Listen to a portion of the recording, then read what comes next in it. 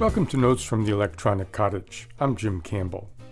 We're right in the middle of Sunshine Week, a week meant to celebrate the public's right to have access to information about how our government works and what is done by government in the name of its citizens. More on Sunshine Week in a moment. But first, a couple of quick updates on topics we've recently discussed here on the Electronic Cottage.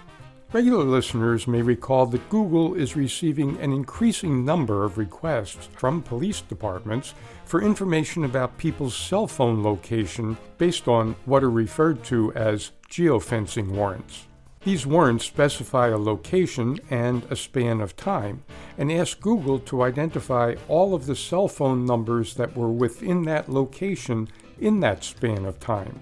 Police will then look to see exactly where those phones were, when, and then try to narrow down the number of phones that were in a specific area at a specific time in the hopes of identifying a potential suspect.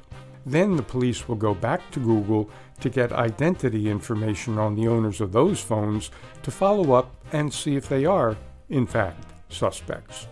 This is essentially asking for a warrant to be able to develop a warrant. Under the Fourth Amendment to the U.S. Constitution, a valid warrant needs to specify probable cause and be, quote, supported by oath or affirmation, and particularly describing the place to be searched and the persons or things to be seized, end quote.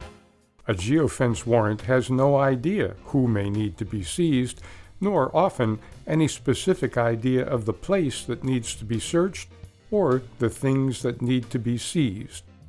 It becomes apparent in a hurry why these are sometimes referred to as backward warrants, and courts are increasingly being willing to say so. The latest such situation comes to us from a court decision from Fairfax County, Virginia. We'll post a link for anyone interested on the page for today's program in the Public Affairs Archives at www.weru.org. Bottom line, the court said, applying the Fourth Amendment principles of probable cause and particularity, the court will deny the present application for a geofence warrant, end quote. Anyone who carries a cell phone, or, as police see it, a tracking device, might be grateful for that decision, but it is only one decision in one county. Still, it's a start. Meanwhile, we've been looking lately at AI algorithms, which are playing a larger and larger role in our everyday lives, whether we know it or not, and often in ways that do not actually benefit very many of us. Today, though, we offer an interesting example of AI machine learning algorithms enhancing our understanding of history. A recent paper in Nature is entitled, quote, Restoring and Attributing Ancient Texts Using Deep Neural Networks, end quote.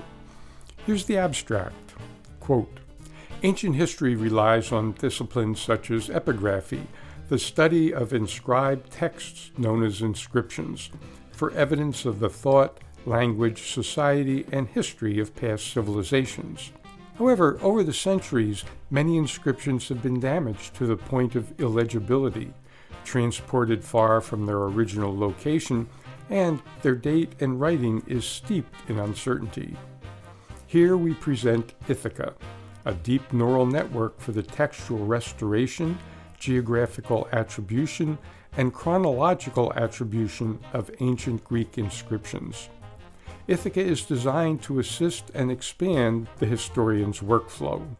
The architecture of Ithaca focuses on collaboration, decision support, and interpretability. While Ithaca alone achieves 62% accuracy when restoring damaged text, the use of Ithaca by historians improved their accuracy from 25% to 72%. Confirming the synergistic effect of this research tool, end quote. Pretty cool, especially the report of improving human accuracy at this task from 25% to 72%.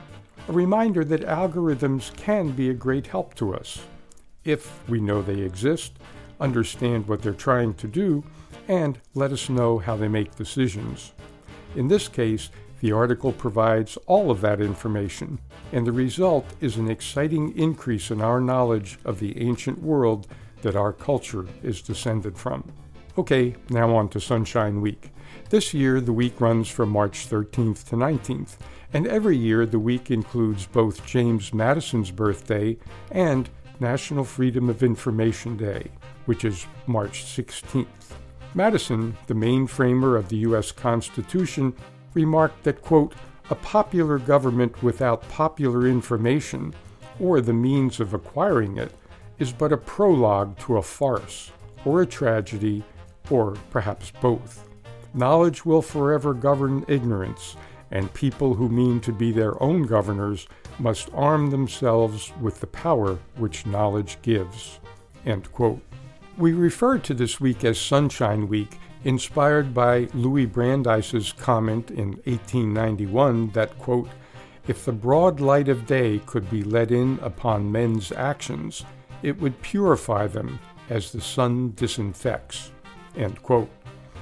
Brandeis, of course, later became one of the greatest of our Supreme Court justices, and his sentence is often paraphrased as, "Sunlight is the best disinfectant." Between Madison and Brandeis, we have the motivation for both our National Freedom of Information Act, or FOIA, and Maine's Freedom of Access Act, or FOA. The goal of both of these laws is to guarantee citizens access to information about the actions of their governments so that they can understand what government agencies and representatives are doing and how well they're adhering to and respecting the laws of this land. In this case, sunlight is the best disinfectant means that if officials know that their actions are open to public scrutiny, they're more likely to keep to the law. Often that works, but only if laws like FOIA and FOA are respected by government agents and decision makers, both in the letter and in the spirit of those laws. In our digital world today, that is unfortunately not always the case. And we'll take a look at some examples and how we might limit them so that technology does not provide loopholes to hide government actions from citizens, right here on future editions of Notes from the Electronic Cottage.